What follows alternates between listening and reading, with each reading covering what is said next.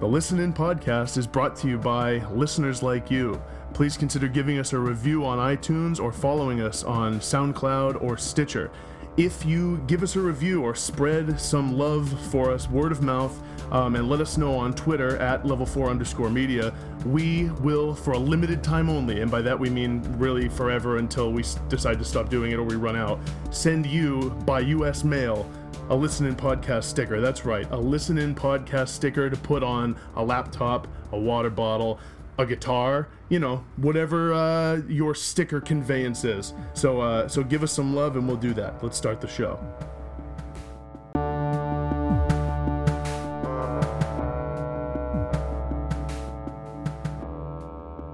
It's the Listen In podcast, episode 36. It is August 10th, and Frank Ocean still hasn't come out with his new album. No new album from Frank. And, I can't say that I, nor anyone who knew of Frank's history for teasing albums without coming, or really one album without coming out with it, Boys Don't Cry, is surprised. No, I'm not either. When I heard that this album was getting released on what would have been last Friday, the 8th, 7th, 6th. Let's do some basic math. Today's the 10th and it's a Wednesday, which means 8th is... It was the 6th. The 6th? It was the 6th, yeah. Okay. Should have come out on the 6th. When this got announced earlier in the week, I was like, there's no chance we're getting this album. I didn't expect to actually Didn't feel real. No, it didn't feel real. Because this has been teased and hyped for, 3 years now? Yeah, it seems like... And, I actually like that Frank himself, or the website, or whoever controls that website, that the Boys Don't Cry.co site. I like that he has seemingly owned this, at least, and has that sort of running library card thing. Right. Or like the due date library thing that has all the different dates. I hope he amends that to add August 6th, because he let a lot of people down. Although, you know what? I don't know. I feel like with if you're a musical artist, there comes some creative liberties, and I think this will probably just add to the folklore of Frank Ocean a little bit. I don't necessarily hate it. I was bummed. I would love a new Frank Ocean album, but this just is like... I mean, here's one thing you can say about it.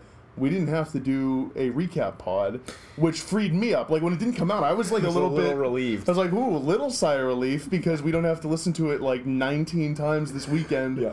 And like kind of wipe everything off our books to listen to Frank Ocean from sunup till sundown, so that we can ruin the album for ourselves for the sake of science, and explain it on a podcast. And it felt like he did everything that goes along with an album release leading up to it. He announced it was going to be an Apple Music exclusive, which is what's hot in the streets right now if you're a major artist, is you do an exclusive with a streaming service.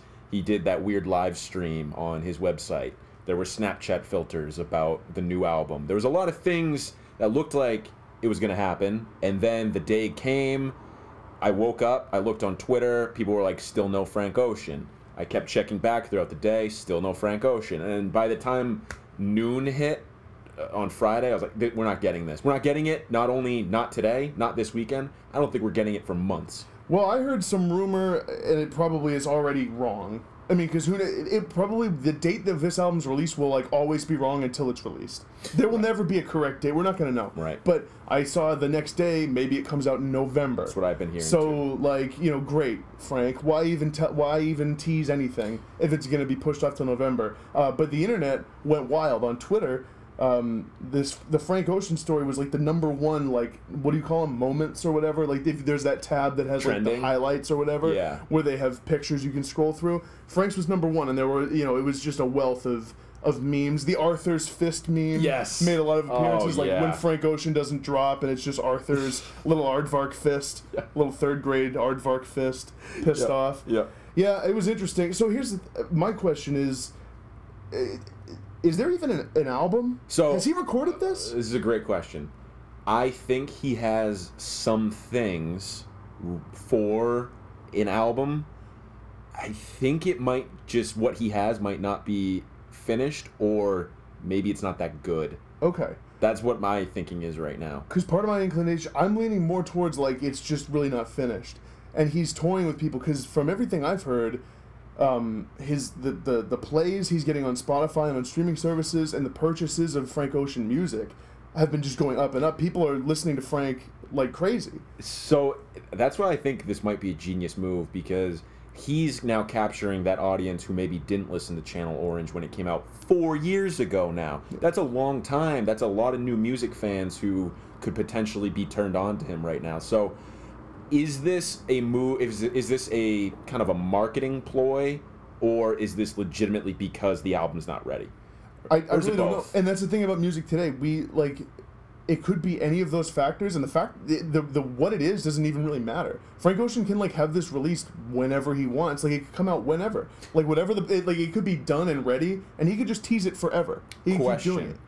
So, remember back in 2012, before Channel Orange came out, he wrote that letter about how he is bisexual, yeah. And that kind of directed the narrative of what that album would be critically. Mm-hmm. And it actually, great album already, but I think that letter put it over the top as a classic. Frank Ocean has been kind of this internet folk hero, and it seems like he's known how to use the internet to his advantage. Is he doing that again right now? Because I think he saw what Kanye did with the release of Pablo and all the press that got. Is he putting his own spin on that right now and kind of upping the ante of his internet acumen? It's an interesting question, and I think that it is really, really interesting to see the way that artists use the internet, especially now in the day, the times of streaming services, to their advantage. Frank is an interesting example where he has minimal actual internet presence, and that actually, in 2016, is kind of a weird advantage because, like we said, he can keep us in the dark for sort of as long as he wants, and there's no real indication. With Kanye, we knew where he was at, because he'd be like, I'm a fix wolves. He doesn't, you know what I mean? He would just come out and say, oh, I'll fix this, it'll be ready whenever. We're adding this track. He was releasing track lists. In a way, Frank Ocean's done the opposite. He just hints at a release date instead of tweeting out one, and whereas Kanye was tweeting out that piece of notebook paper with track lists, scrapping them track lists. Frank's been doing the opposite, and it's interesting to see the ways artists can manipulate the internet in different ways and mess with our expectations, because Pablo kind of changed the album in one way, where Kanye West said, well, look, I can just change this album as I go. That's what streaming is all about. One day it won't have St. Pablo, a couple months later, I might add that. Mm-hmm. It'll be interesting to see what Frank Ocean does. I mean, he's already, I don't know, he's keeping people in the dark. So, can this... Well, okay, let me ask this first. Is he interested in making albums still? Because remember a couple years ago, that rumor was floated out that maybe Channel Orange would be his one and only album, that he wasn't going to do albums anymore, he wasn't going to make music anymore. Do you remember that? It'd be interesting. It'd be like a Sex Pistols move. Yeah. Well, except he has Nostalgia Ultra.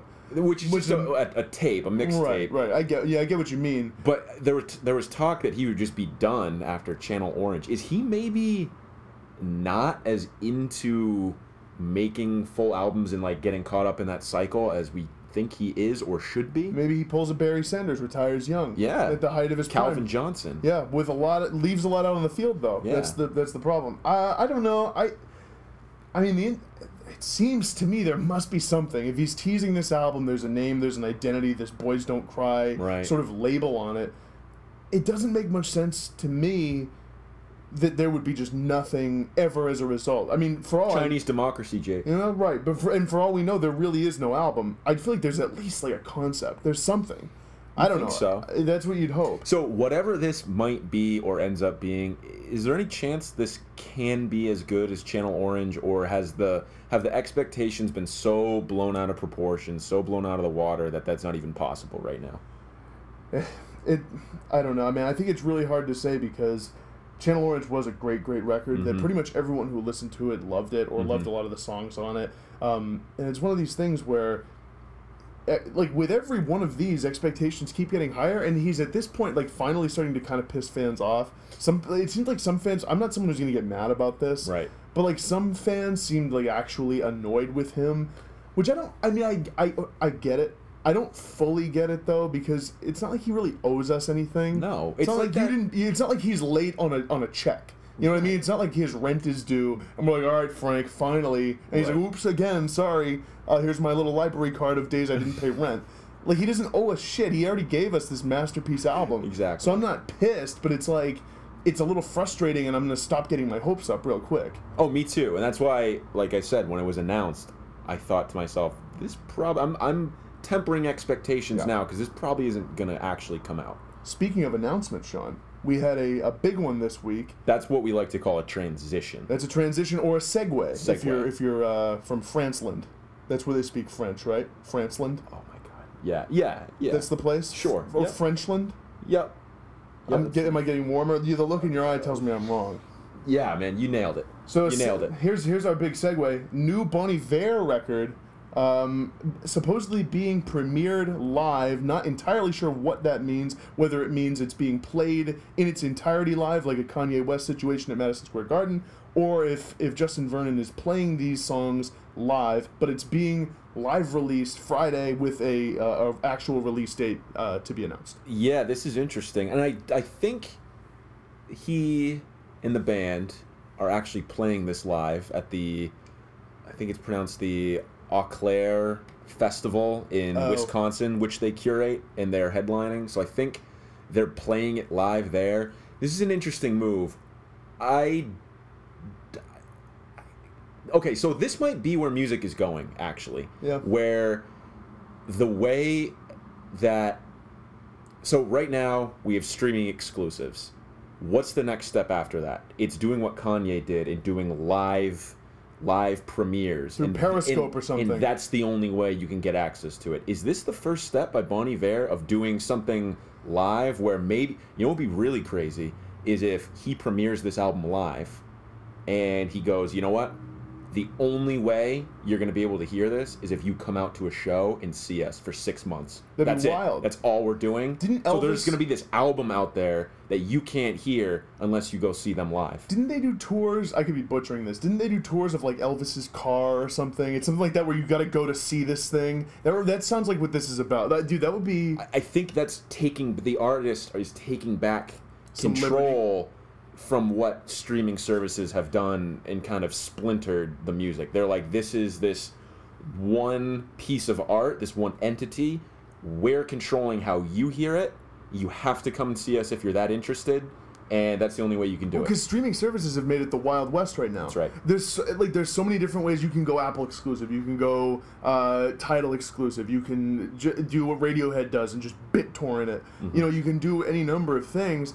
And yeah, maybe the next thing is like a traveling Bon Iver roadshow. You got to come see the album live. That would be awesome. That would really be an cool, event. But what if you're from a town he doesn't come to? Then I don't know. What is? Can we just have an artist who's of some reputation, somewhat famous, not try to up the ante on the album release? That's the thing, though. No. That's the thing. Like, yes, for the average music snob like us who likes to inhale albums and sit in a dark room and listen to them, this is frustrating. But this is where music seems to be going with technology the way it is. Like, they are in this world, it's like a revolution. They don't know what's next. So this is them trying to figure something out, what the next thing is. And take some of the power back, which I can fully get on board with, because I think that streaming services have taken some element of sort of the power and ownership away from music. And so maybe, but who knows? We don't even know what format this is in. I don't know what Justin Vernon's doing. Maybe it literally is, he plays it live, he's like, all right, it's released next Friday. Right. And then that wouldn't be much of a gesture. That would just be like kind of a sort of a coming out party for the album. Right. I'm really interested to see what sort of musical direction he goes in now. Did you see the little like 22-second clip that it was either just sort of a mash of sounds, or it was actually part of one of the songs? Did you see this video? Didn't see it. It was a YouTube video that they posted, and it was just like, it showed some of that artwork, the 22 Days artwork, just sort of abstract stuff, and it was like sounds, and you could kind of hear his falsetto in it, and it sounded like right where the video ends was where a song would start. So it sounds like he's got definitely an album ready to go. Yeah. Because here's what I'll have to say is I have trust issues because of Frank. I have trust issues these days with music. I see that Justin Vernon's releasing an album, and I guess part of me is like, all right, let's see it. I'm going to see it. I'm going to be listening to it before I really believe that. Yeah, and I think we were talking about Bon Iver, Justin Vernon specifically the other day, how we were actually kind of disappointed that we haven't gotten more from him. because he's always in the news collaborating with somebody, and I'm always thinking, dude, where's the next Bon Iver record? I mean, he had Volcano Choir a few years ago too, which was decent, but yeah, I agree with you that there is some trust issues there with these artists. I think this one seems pretty locked in, though. I think we'll see. I will see when I have it in hand, Sean. That's all right, right. I won't trust till that. No, I will. We'll I actually fully expect this album to come out. How about this though? That 2012 was the last time we got Frank Ocean, Bon Iver. Wasn't Bon Iver 2011? 2011, you're right. Yeah, so like back, it's been a while for both. Yeah, and I was gonna say too, Japandroids was 2012 as well, who just was in the news. That's what you want to call a transition, Jake. That's a transition. Or a segue, like they say in Frenchland. Franceland. Franceland. It's sorry. pronounced, yeah. That's where the French are from, Sean. You ever watched the Olympics? Ever heard of it?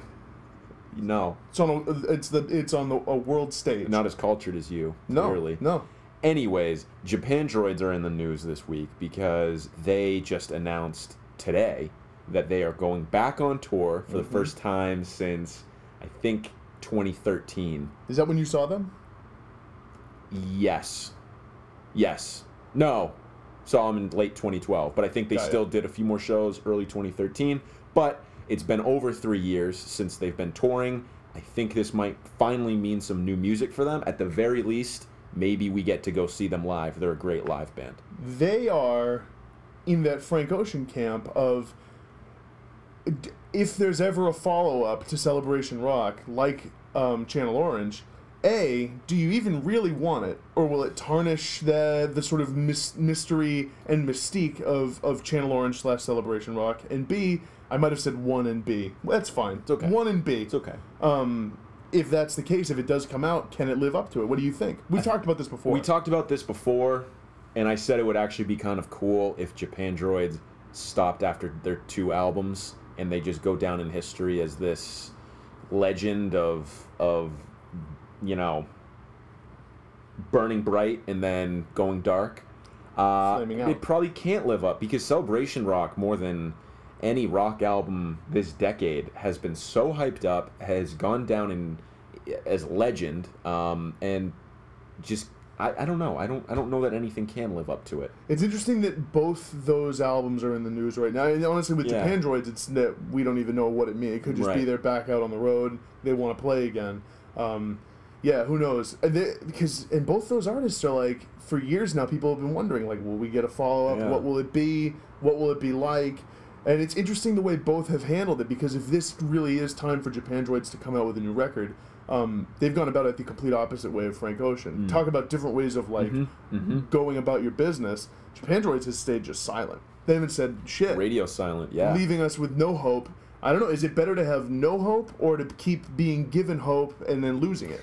I think to keep being given hope, because at least in your mind you can say, you know what, we're going to get something eventually. With Japandroids, it's just like they might not even speak to each other anymore. What we just did there was a little philosophy bites. That was a little philosophy bites, which is more taxing on the brain. Yeah. Hope without reward, or the absence of hope? It's got to be hope without reward. You think so? I do, because that keeps you going. You have to be constantly fed it, though. That's true. It has to be like, which we have been with Frank. It's stick carrot and then back to carrot. Yeah. You gotta like get whacked on the knuckles with the ruler. I don't know what analogy I'm using. I'm kind of all over the place. And then your goal has to be another several months out. Yeah. In November, we're gonna get burned again. We probably There's will. no fucking question. And you know what? I hope we don't get doubly burned by a Trump election on top of it. Oh, God help. So it's like, dude, Frank, for the people, of the United States, for the Stars and Stripes, it's the Olympics.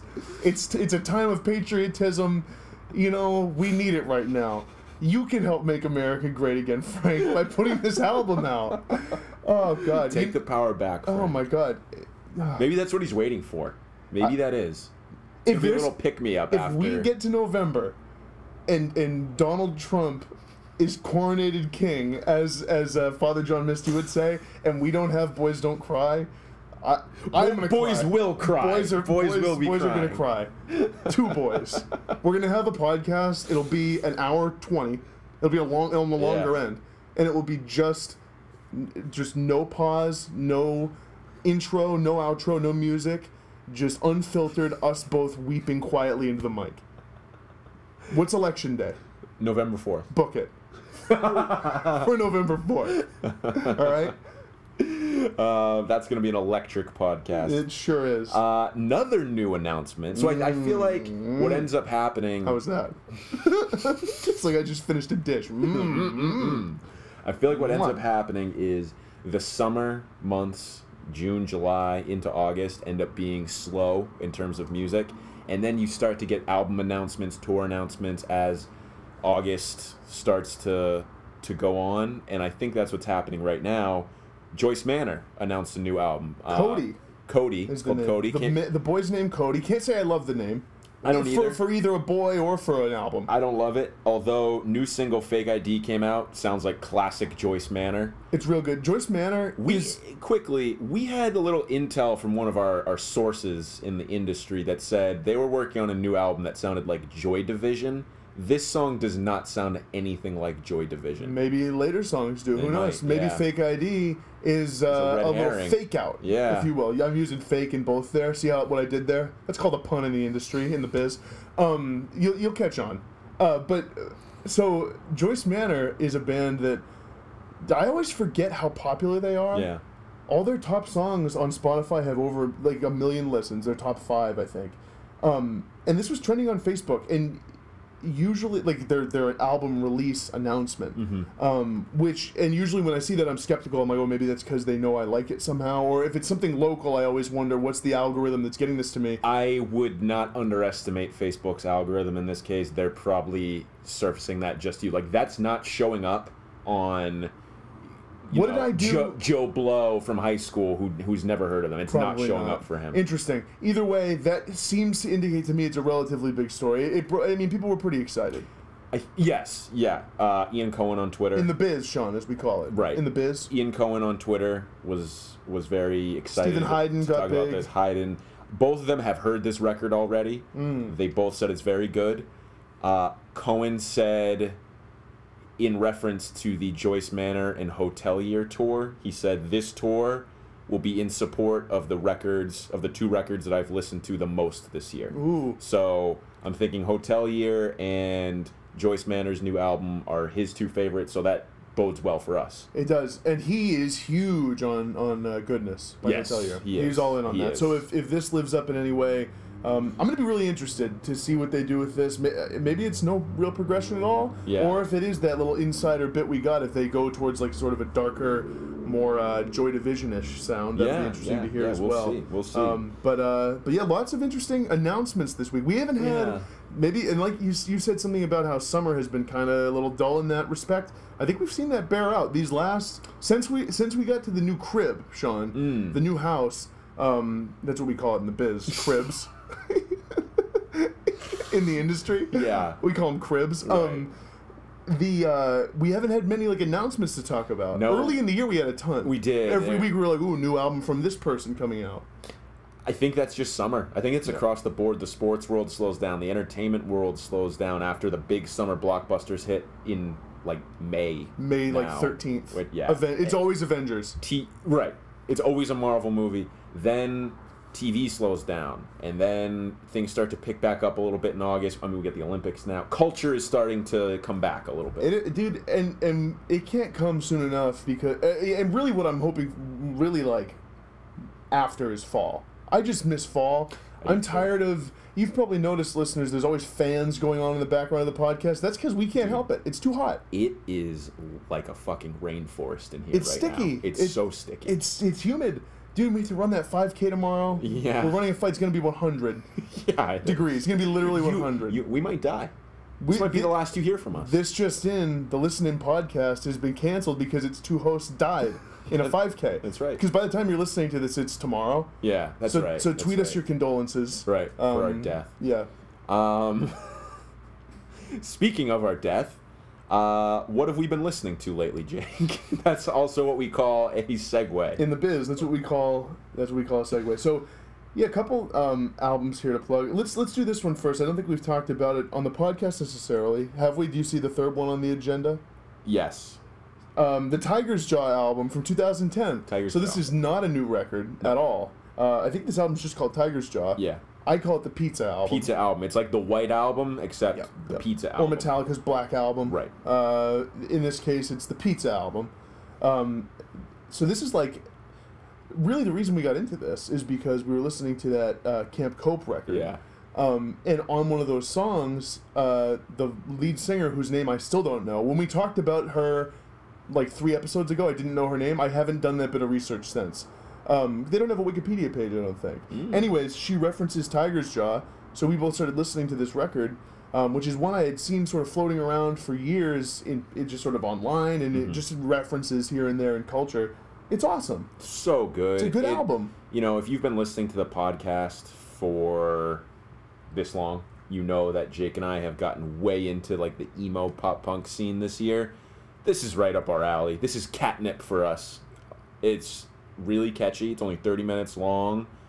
They do an awesome job of harmonizing, but it's like that emo harmonizing. Yeah, and these are like some of the catchier like emo songs I've heard really ever. Like I was really impressed with this album right from the get-go. Like right with is it The Sun or just Sun? The first song. With The Sun, the first track, as soon as I got like 30, 40 seconds in, I could tell that I was going to really enjoy the album. Me too. Tell the listeners about another record we've been into lately. We've also been listening to the new Jank EP. So Versace Summer. Jake and I were talking about Jank today over text, actually. Jake likes them a little bit more than I do. Probably a good amount more than I do.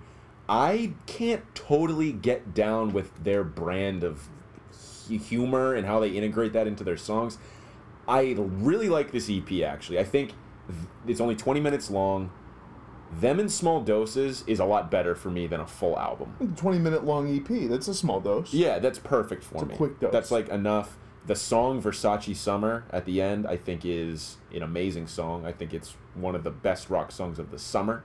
An aptly titled name. It is. Versace Summer. I like it. I don't think I like it as much as you. You might not, and I have been really into it. My favorite things about Jank are, as a band, they get kind of lumped into the emo scene. I don't know how much I totally think they sound like emo, because they are, but they're in that weird hybrid between sort of emo music and like surf rock. Yeah, like stoner rock. Stoner, surf rock, sort of technical, weird riffs and stuff. On the first song, which is, what is it again? Grim Reefer. Yeah, dude, like, that's... Yeah. It's a funny title, dude, but the song is good. Like, that's the thing. They have these awesome riffs and just catchy as fuck hooks. Yeah. The vocal hooks are awesome. I love... And, dude, the lead singer's name is Matt Diamond, which is an awesome name. It's a cool name. His vocal melodies are catchy, and I love what they do with the guitars and the different sort of rhythms. And I think they mix up some time signatures and stuff. I always really enjoy listening to Jank, and I don't mind the humor. I don't think it's overwhelming. To me, I listen to it really because I think it's really, really catchy. Yeah. The riff on that second song, Not Cool Enough, whatever it's called, Not Cool Enough for You, that like opening just like drum thing, and then there's this like sort of fast low end guitar riff. I mean, that stuff, I don't know, I just eat it up. But you're right, maybe I like it a little more. Yeah. It's good though. It's good. It's a really good EP, and if you enjoyed their, what was that song, that record called, the one they put out, the full length this year? It scored big on our listener poll. It did. It scored big on mostly because of big friend of the pod, Kevin and Matt's lists, where they ranked it highly. Anyways, if you like that album, you'll like this EP.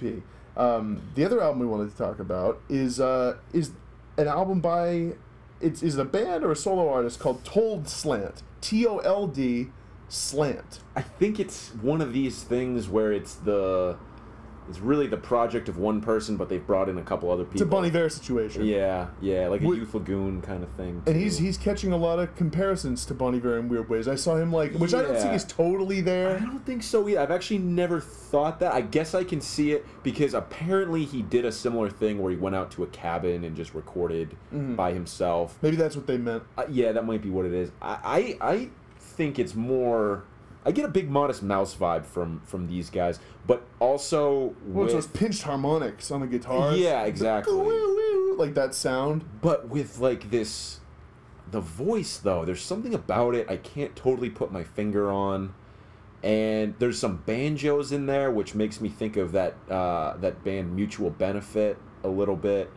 Really, really good. Like soft, kind of folky indie rock, heartfelt lyrics. I've been really enjoying it. It's been really doing it for me the past few days.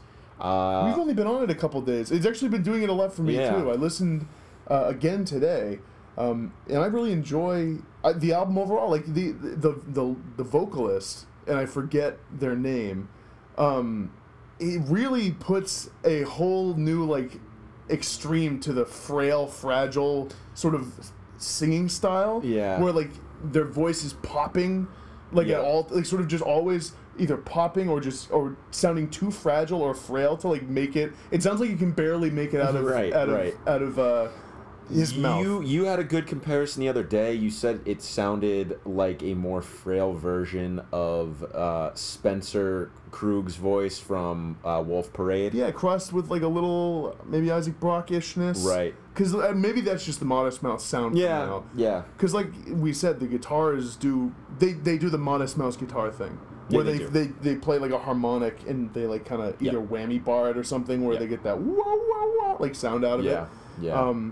Yeah, really enjoyable little really indie. Good. It's not indie pop. It's kind of like folkish pop. Yeah. There's poppy elements. Really jangly, sort of bright guitar sounds. Mm-hmm. Worth a listen. Yeah, check it out. And this one was recommended by friend of the pod, Dzak. Mitch Dzak, who has been on the show before. We'll have to have him on again sometime. He lives in the house. Yeah, he does. What the hell? Yeah. Give him a ring. Let's do it. It's neighborly. And then the last thing that we wanted to talk about this week, Jake and I went to a couple of concerts. That's right. Recently. The first one was Best Coast. Now, I have been a Best Coast fan for the better part of 5 years now. At least. 6 years, actually. So like a fifth of your life. Yeah. Seriously. That's no small part. No. Most of the formative years, too. More than that. If it's 6 years, it's like a fourth of my life. That's right. But anyways, that's neither here nor there. I have been wanting to see them live for a while. We finally got a chance to go see it at a really intimate venue in Portsmouth, New Hampshire. Big shout to the 3S Art Space. That's right. Awesome Big friend venue. Of the pod. Big friend of the pod. I don't think they know about the pod. Yeah. They might. You never know. And it was on a Monday night, Jake. It was on a Monday night. I ended up not enjoying it maybe as much as I would have if it was not on a Monday night. Well, here's a big reason why. I was on vacation from work, took a little sabbatical. Sabbatical. Gotta get my rest. Took a vacation from work, so for me, Monday could have been Saturday. Didn't matter to me. But what kind of ruined the show for me were these douchebags behind us who were probably 11 out of 10 drunk. Right. And screaming at the band. Like, I couldn't tell. It was somewhere between a heckle and a "we love you" type of thing. But they were saying things. They weren't being outwardly confrontational. I don't know. It just felt a little aggressive for Best Coast. And I don't know. Maybe I was a little sensitive to it because Bethany, is it Constantino? Yeah.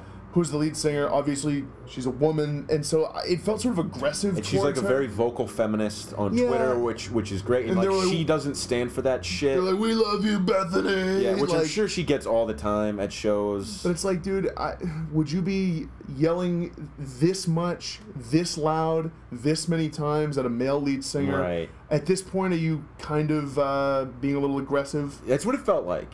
And they were right behind us, and then halfway through, they like bumped into us and like cut in front of us, which didn't help either. This was at the same venue where we had the situation that we told on a pod long time ago, where that dude got in a few fights, because someone kept edging him out in the standing room only.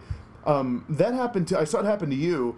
Well, obviously you didn't fight this dude, but these guys, there was not room for one, let alone two people. Right. And they were shit-faced, so they crammed themselves in front of you, and you were just like really? What are you doing? I was just like laughing at them. You gotta know that's not cool. No. You have to know that's not cool. There's a certain rule about if you get there and you stake out your spot, if there's room, it is totally fine for people to go in front of you. You made your bed. But if there's no room, that's your spot. People kind of have to respect it. Yeah, they do. And these guys paid no respect. When you're shit-faced, that goes out the window. It does. So, anyways, big shout to those guys. That affected the show, but also you know, I as much as I love Best Coast, I can't say that I loved the live show. I got to be honest. I wouldn't say love it. I wouldn't say I loved it either, and I am admittedly like half as into Best Coast as you are. Yeah. I like Best Coast, if it's on, I'll never shut it off. I'll listen to an album once in a great while. I like what they do. It's never been anything that blows my doors off. Right. I'm not like so enamored with their sound or anything. It's catchy. I would never, you know, I just, so going in, I think I had lower expectations. I too sort of didn't really love it. I don't know. It wasn't that exciting. Their songs are simple. Their songs are catchy, and they're pop songs, which is fine and which is really good. But if in a live show, I think you got to bring a little something to complement. The other thing too, though, is it was a Monday, like we said.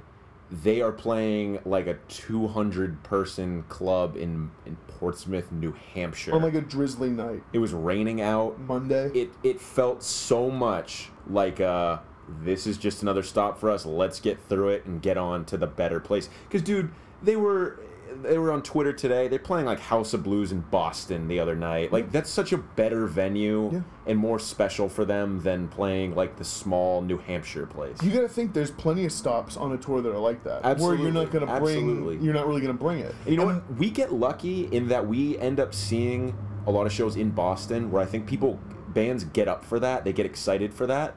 And I've noticed with some of these shows that end up being in New Hampshire that we've seen, the excitement just isn't there as much, because I feel like it's either towards the start of a tour or kind of in the middle, and they're just like, all right, we're tired, let's just get through it, whatever. They might be coming off of a Boston show or heading to one, conserving energy or trying to regroup. And I agree. I think that, I mean, this is obviously just anecdotal. We've seen some good shows. We saw Julian Baker, who put on a really good show. I thought Hop Along was really good in Portsmouth. But I agree. I think that if you're on a tour, it just stands to reason. You know, in Portsmouth, New Hampshire, to put it in terms of like a work week, your show in Portsmouth is Tuesday. It's a Tuesday. It's just like, let's just fucking get through Tuesday. And then then it's hump day. Hey, maybe on to like a slightly bigger city with some interesting culture. I don't think people know what to expect from Portsmouth and probably don't know how to get the most out of it, because Portsmouth's a really nice town. It is. It's really, really cool, and there's a lot of interesting culture and like some great restaurants, some cool sights to be seen. I don't think people really know. There's not a lot of marketing that's gone into the Portsmouth machine. No, not yet. And like this is a relatively new venue. I think they're still getting their sea legs with kind of how this stuff works. So it's going to be interesting to see what it grows and turns into. The other thing, too, though, to your point about the work week, like, no one puts in a 100% A-plus effort every single day. That's not realistic. No. And when you think about bands, that's their job. You can't expect them to put in a 100% A-plus effort at every single gig that they're at. Of course, you're going to be kind of burnt out or tired or just not feeling it that day. Sometimes that overlaps with when you see them, and that's too bad. Like, okay. Yeah. You saw a 7 out of 10 show instead of a 10 out of 10 show. I agree, and we've been lucky enough to go to some of those Boston shows where bands are like, all right, this is the maybe Thursday night or Friday of the week where I'm working my way towards the end of a work week. The interesting thing about living in this area, at least I think this is true, it seems that it usually coincides with sort of the early stages or late stages of a tour. Yes, because it's on the coast, and it's like near the northeast part of the coast. So if you're doing what is sort of natural, like a loop through the country, a little horseshoe, it'll either be sort of like right at the start or near the finish. So when we saw Modern Baseball, for example, they were wrapping up a tour, I think, and Boston was one of their last shows. And like, we're back on the East Coast, and he seemed excited, and they put on an awesome show. I gotta say, if they had a show in like Portsmouth, New Hampshire, the next night, might have been a little less energy. Agreed. Might have been a little less exciting for them. Perfect example is when we saw Animal Collective. That was the second show on their tour. Yep. This Best Coast show was also the second night on their tour, maybe third. Really? When I have seen other bands, for example, Japandroids, when we talked about earlier, they made a big point to say that this was their last tour on the East Coast for like that album cycle or for a while. Yeah. So like they brought it and it was awesome. I've also seen the National in Boston where they've said this is our last night on tour for a while as well. So those Boston shows end up being the last night, and they absolutely bring it. It's a special experience. People get hyped for Boston. How could you not? Like, because if I were going from city to city and playing the sort of middling towns and half cities along the way, they're the ones I'd get hyped for. If I were on tour, I'd be like, okay, Chicago, got to bring it that night. Like L.A., San Francisco. Anytime you're in New York City. And then for me, it'd be like Boston, because this is sort of a half-assed homecoming thing. Yeah. So I got to play. I feel like when modern baseball plays Philly, they probably get hyped. When Joyce Manor plays, they're from like California, right? Torrance. Yes. So when they play like L.A., they probably get excited. Yeah. There's a lot of factors. And then when you're playing a town in the Midwest, or you're playing a Portsmouth, you're probably not bringing it. Exactly. I think that's what we saw. It's okay. It makes sense. And again, might have gotten a little feedback there on the mic. I don't want to knock Best Coast. I thought they put on a fine show. Yeah. It was good. It was like not anything I'll remember for a long time. Right. Exactly. There wasn't a lot to write home about it. They played their songs. They played them well. They got out of there. It was a workmanlike effort. Yeah, and it was fine. Speaking of bands and shows that you're going to remember, Jake and I, being the big Led Zeppelin fans that we are, went to go see a Led Zeppelin cover band called Get the Lead Out last weekend, and it was one of the all-time unique concert experiences that I have ever had. So, a little bit of background. This was also in New Hampshire. This was at the venue, the Casino Ballroom in Hampton. Which is what, maybe 15, 20 minutes away from Portsmouth? Yeah, pretty close. And so for all the history that the new 3Ace Art Space lacks, this place makes up for it with a ton of history. I actually really liked this venue. I did too. Because if you look around on the walls, and the thing is, the reason we're marveling at this, like I know if you're from a big city, you're just used to this. We're not in New Hampshire. A lot of huge rock and like jazz and comedian acts have come through the Casino Ballroom. The few I can think of are The Doors in '67, Janis Joplin was there in '69, Zeppelin came there, the real Zeppelin. I don't know whose experience was better, ours or that crowd. Louis Armstrong, I think it was George Carlin, Jethro Tull, Jerry Seinfeld, Jethro Tull. Yeah, there was another who's Dizzy. Was it Dizzy Gillespie or was it? It was one of those other major jazz guys. Fish. Louis C.K. has been through there. I saw him when I was 18. That's right. It was a great show. So a lot of sort of a rare venue in New Hampshire where there's a lot of history involving rock music and stuff that we're actually sort of interested in. So it was interesting to see them there. And this cover band, dude, talk about even just one level, because there were many that this was funny on. Because this was onion layers deep of funny. So funny. They came out, they opened with Immigrant Song, and I had to, I would have been giggling and laughing the whole time because they take it so seriously. I had to just turn that part of my brain off and say, enjoy this for what they're doing musically, but so funny. Because here's layer number 2. They fucking killed it. And that doesn't sound funny, but it is. Because if you're a band and you're 5-6 musicians and you're playing complex, just intricate, interwoven Led Zeppelin songs with Robert Plant high soaring vocals and Jimmy Page shredding guitars and John Bonham banging like just insanely fast drums and John Paul Jones on his organ and mandolin and keyboards. If you're doing all that and doing it like pretty perfectly, there's something pretty funny about that because you're good enough to hack it on your own. And also, you're playing these songs so well. To me, the concept of getting out there on stage and playing songs written by another artist and basking in the glory of the crowd's love for you and like pointing at them and raising your fist and be like, yeah, that's so funny to me because it's not for you. No. It's really not. You could look like anything. Yeah. People are just cheering for the songs themselves, not you. You're just a conduit that's bringing them to them. Because they could have got up there, they could have plugged an iPod in, and played those songs over the speakers, and people would be cheering for them just because they love Led Zeppelin. It would be definitely a lesser experience, but Right. I agree, because people were drunk, dude. There were people yeah. just old. It was crazy. There were just like middle-aged folks. Because this is the thing about the ballroom. It's right on the beach, so people are off their 3 martini lunch, strolling in with sand in their bathing suits, and they're a little tipsy, and they're like, I'm gonna relive high school right now with my wife, who I don't love anymore, and and we're gonna slow dance to Stairway to Heaven one more time. Because that's what it's all about. That's what I think tribute bands ultimately are all about, is just giving people this experience they can't have anymore. That's why there's so many Beatles tribute bands. Yeah, and it's again, it's funny for a third reason, because they get up there and they don't just play the big hits. They do, but they play some deep cuts, which I'm sure the real Led Zeppelin actually never played live. Well, I know for a fact they never played Ramble On. Never played Ramble On. But that's like that has become a classic rock radio staple. Dude, they played Down by the Seaside. I know. Physical Graffiti. I had to have our friend Matt, who came with us, be like, what song is this? I was like, oh, Down by the Seaside, on side 2 of Physical Graffiti. So, as big a Led Zeppelin fan as I am, I'll own up to the fact that Sean is just a bit bigger of a fan, and there was only one song the whole set I didn't know. Only one, and I was a little embarrassed, but I think after you tell the listeners what it was, I feel like I can own up to this. Okay. It's not that bad that I didn't know this song. It's not. I bet actually a lot of people there didn't know it. No.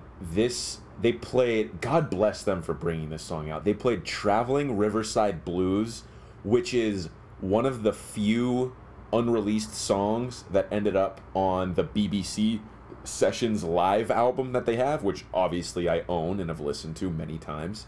And this is basically kind of a riff on what they ended up doing on Lemon's song, but it ends up having this different riff to it, which is really, really cool, actually.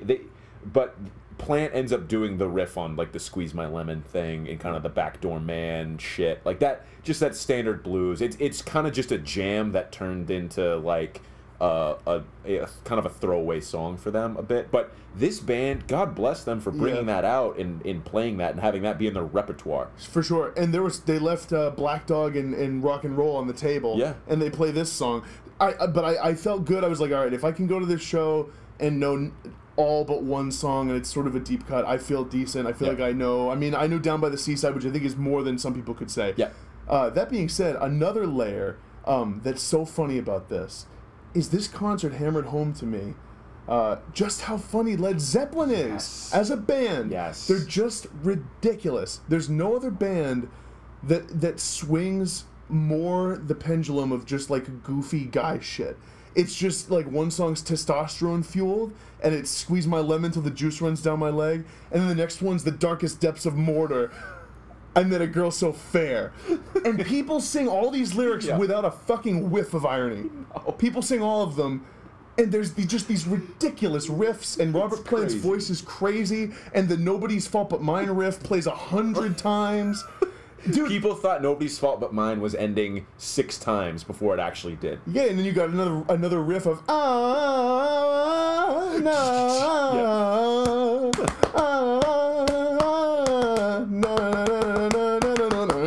and everyone like starts to clap.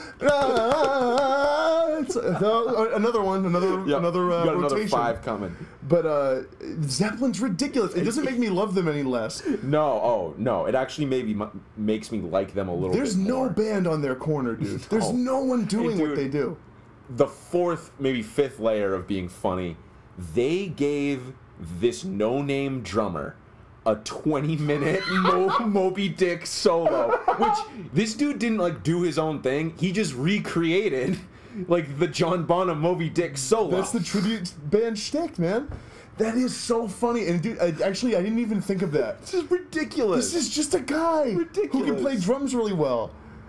And it sounded great. It was cool to see. That's the whole thing, is that don't mistake there being 5, 6, 7 layers of hilarity about this show as it being bad. It was amazing. It was so great. good. And as a Zeppelin fan, I absolutely loved it. You gotta laugh at it. You have to. There's so many things funny about it. You can't take that stuff too seriously. No. And I don't think they do. And I don't think a lot of the fans did. I think everyone there, and the lead singer said it, he's like, look, we do this because we love Led Zeppelin just like you do. Like, we're just paying tribute to them. Yeah. We're just here to have a good time. And that's really what it's all about, and I really appreciated that about that show. And those dudes played the songs note for note perfect, like the studio version. It's funny because... They played them incredibly. Zeppelin never... Like, their live shows weren't just recreations of the album. At all. At all. They would change things and experiment and riff and jam, and it gave a unique live experience every single time. Like, they would do different versions of Dazed and Confused that would stretch to 20, 25 minutes. They'd do different versions of Whole Lotta Love that would be half an hour. The guitar solo on Stairway to Heaven would have different parts to it depending on whatever Jimmy Page wanted to do at the time. So it was interesting to see a live performance of these songs without the, the overindulgence that Led Zeppelin would sometimes put into the live ones. Because, if you're a big Led Zeppelin fan like I am, you've probably seen The Song Remains the Same live movie, and some of those songs don't sound like you'd expect them to sound after hearing them on the album. So it was interesting to just get the album version, but in a live context. I was disappointed they didn't do John Bonham's motorcycle fantasy sequence. From The Song Remains the Same. They should have had him ride his hog in. They should have. That crowd of all crowds would have fucking lost it for that, dude. Can you imagine if that drummer, first of all, what he should have done is rode in on his hog, gets down, and then leads the dun dun dun dun dun dun dun dun dun dun dun. Moby Dick comes on, everyone goes crazy, drinks are flowing, and then he plays a 45-minute drum solo. Dude, it was ridiculous. And I think, so if you have a tribute band like 1964 they do the early Beatles, they do Beatles touring years, that makes a little more sense because they play the sets and tell the same tongue-in-cheek jokes that the Beatles did during those touring years. They play the songs pretty much the same. They sound like the studio versions, but they play them as tight as they can, and they were the songs that they actually played live. This is an interesting case where you're right, they do less of an actual... It's weird because in their attempt to do sort of a, what's the word? Authentic? Yeah, authentic or true to the album rendition of Zeppelin, they don't do anything like their live show. They have 6 people up there emulating the guitars because that's how layered it was on the record. Right. And that's, I think, why Jimmy Page would experiment so much. That's exactly why. He's like, well, I can't recreate this like I had it, so I'm going to just do my own thing. Right. And it's interesting because for someone who understands what Led Zeppelin brought to the table live, seeing this tribute band, there's a disconnect there because you're like, wait a minute, like, if you wanted to be absolutely like them, you'd be recreating their live shows. You'd be giving me a 30-minute Whole Lotta Love. And that's not what people want. No. I don't even think necessarily it's what crowds wanted then. I'm going to be honest. Hot Take City. I think that's true. You're probably right. They've gone down in legend as like these amazing things because, when you can go and listen to the album version and then have this live version too, it's cool to see. But yeah, you're right. If you're paying money to go see Led Zeppelin, you're kind of just like, well, maybe I don't want to sit here for John Paul Jones's 7-minute organ solo on no quarter. Maybe not. But maybe you're high and don't care. That's the thing. And although you were seeing 4 of the most talented rock musicians of all time play each of their instruments to the best of their ability, we, as music fans right now, we don't really have these virtuosos coming through and just shredding or doing these intricate solos. Because music's opened up so much. Right. You can have people who are passable musicians but write interesting music and get by. Because I think the one legitimate knock against Zeppelin is, as songwriters, they're not particularly interesting. No. I love Robert Plant. I do. I'm probably a bigger Robert Plant fan than most. Not the most nuanced, introspective, interesting lyricist. Kind of a lot of tropes. His calling card is that huge voice. Yeah. And Zeppelin they're straight ahead, they're a rock band, but they're not writing like melodies or sort of like chord progressions that are really interesting musically. What I'll say is this: like when they played stuff from Presence, it gave me a whole new Nobody's Fault But Mine, stuff like that. Gives you a whole new appreciation for how much Jimmy Page did with guitar on that album. Yes, so that's the thing about that's his legacy, really. Yeah, it is. Presence was like his guitar baby. Album. Yeah, that was basically all him. while In Through the Outdoor was mostly Plant and John Paul Jones. That's right. Because he was smacked out. But you can really tell on the songs, you too. You can. It's interesting. You're right. I agree that they're not the best songwriters. They're more so of, we're just great musicians, and that's going to power us through. And that's why you can tell in the live shows. Yeah. Because, like, I feel like the versions of songs they settled on and recorded probably just happened to be the one they were doing then. Yeah. If you think about the way they were doing Babe, I'm Gonna Leave You, the way they were doing Dazed and Confused, the version we hear on Led Zeppelin 1 is probably just approximately what they were doing at shows at that time. Right. Or, like, what they were used to doing, because they eventually blew those all out into different things. Exactly. I also, this is a quick side note that's very specific, but Babe, I'm Gonna Leave You, it's weird. This seems like it should be obvious. I never realized how much that song is just the same two things over and over. I never realized how much it's like they slow down, and then it's a dun dun dun dun dun dun. I don't know. Seeing it live, it struck me as more repetitive as it ever was before. Not in a bad way. I love that song. Right. I don't know. For some reason it just never hit me quite how much that song is really repetition. Yeah. I mean, I guess all songs are. Yeah. That song, I guess, more than most, because there's like kind of two parts to it. Yeah, I can see that. Interesting show, man. But yeah, very, very interesting. Get the Led out. I would say if you have the opportunity and you like Led Zeppelin, it's the closest you're going to get. It's a cool experience. I'd highly recommend it. I would go see him again. Me too. And tell us what you think is funny about it. Yeah. And what you think's great about it, because, I don't know, Led Zeppelin, like I said, man, they're so ridiculous. They really are really over the top. Mm-hmm. And I don't think as a kid, as a fan of Led Zeppelin, I really got that. I think, and now I can kind of see where their detractors were coming from back in the day. Yeah. They're way over the top. Yeah. And it's amazing. It's fucking awesome. Yeah.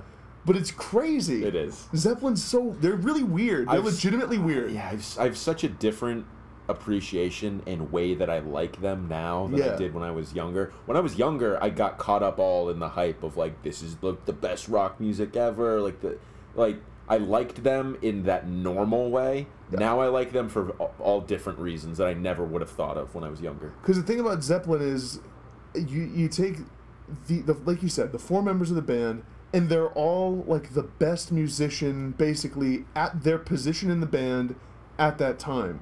They're just all superpowers of bass / keyboards, guitar, drums, and vocals. And it's so interesting to see what the result is when you put these four just virtuoso talents, mash them together. And I think it's also cool how you have the studio musician side with John Paul Jones and Jimmy Page, who are the sort of the tailor-made, very specifically trained musicians. Right. And then you have the raw, just freak abilities of John Bonham and Robert Plant. Right. I mean, I think that's what makes Zeppelin so great, is that you have these guys who are all so amazing at what they did, and it just was like this explosion of talent. That's what comes through to me now. Absolutely. And I listen to the music, and I'm like, with Zeppelin, it's like my reaction with their music is always just, holy shit. Yeah, I know. Listen to what they're doing. I know. You take it for granted. You do. When I listen to the Beatles, I'm like, I love this part. Right. I love these little melodies. Listen to this. I love the story behind this song. With Zeppelin, it's just listen to what they're doing. Right. It's crazy. It is. It is. Listen to JPJ's bass here. It is. It's awesome. Great live experience. It was.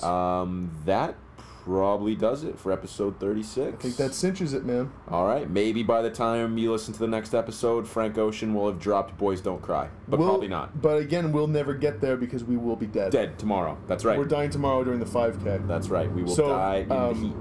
Hashtag RIP Jake and Sean. Hashtag thoughts and prayers. Thoughts and prayers. Hashtag in loving memory. And we'll see you next week, but not really. Thanks, Bye. everybody.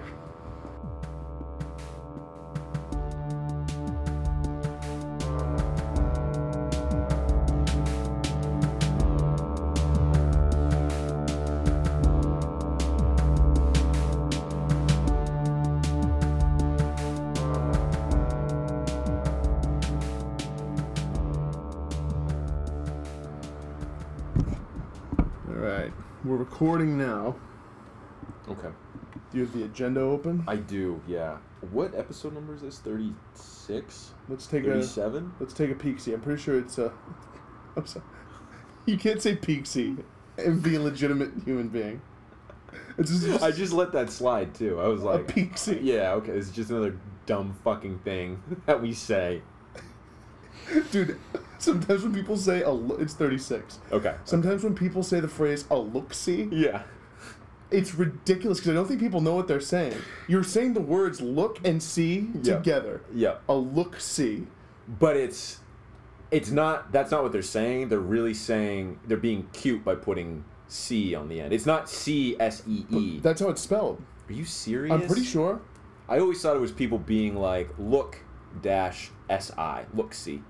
No, dude, a look-see. That's weird. Yeah, and it means a brief look or inspection. Dude, Google. God. There's a company in Portland, Oregon called Look-See, because of course there is. Look at their like flat design logo. Yeah. Big shout, big friends of the pod. Look-See. Do you ever, speaking of like dumb shit people say, have you ever been in a meeting at work and like someone you work with just, they think they're being funny and folksy with you, and they say something that's not funny, that's actually just really annoying and stupid, and you have to kind of fake your way through it while feeling secondhand embarrassment and uncomfortable like yourself? This happened to me today. I was in the room with another dude, and we both caught each other's eye, and we were just like, we gave each other a knowing look, like, what is that? Like, what is going on with this dude? That doesn't happen so much at work for me, but I hear a lot of buzz speak, a lot of deep dives, a lot of circle back, a lot of we've talked about that on one of these before. Yeah, a lot of loop you in. Yeah, we'll loop Jake in on this. He was out on vacation last week. We did a deep dive on X project. We'll catch him up on a high level. We'll loop him in and catch him up, and then we'll talk about this offline later. There's too much of that, man. There's too much. You know what? I get caught up in it, though. I do, too. Because you sound like you know the parlance. That's the thing, is if you talk that way, you sound like you get it. Dude, and all any of it is just people faking their way through it. Of course it is. And everyone pretending like they know what they're doing, know what they're saying. Of course it is. And that kind of language lends itself to sounding smarter and sounding like you know what you're talking about. It's just a bunch of bullshit. That's all professional world. That's all the professional world is. If you talk that way outside of work, like, kind of fuck you. You're an asshole. Like, it's stupid. Yeah. Like, I sometimes catch myself a little bit, like, I'll start to, like, almost lean into one of those phrases, and then I have to say, no. Jake, you're not in the office. Don't say, a bug on my laptop. Don't say, loop you in when you're talking about, like, party plans. Whoops. We're falling apart at the seams here. We are. Want to get started? Yeah, let me just take a quick scan through what we have. A look-see? Yeah, a look-see here. Okay. Yeah, I'm feeling solid. Okay. I took a look-see.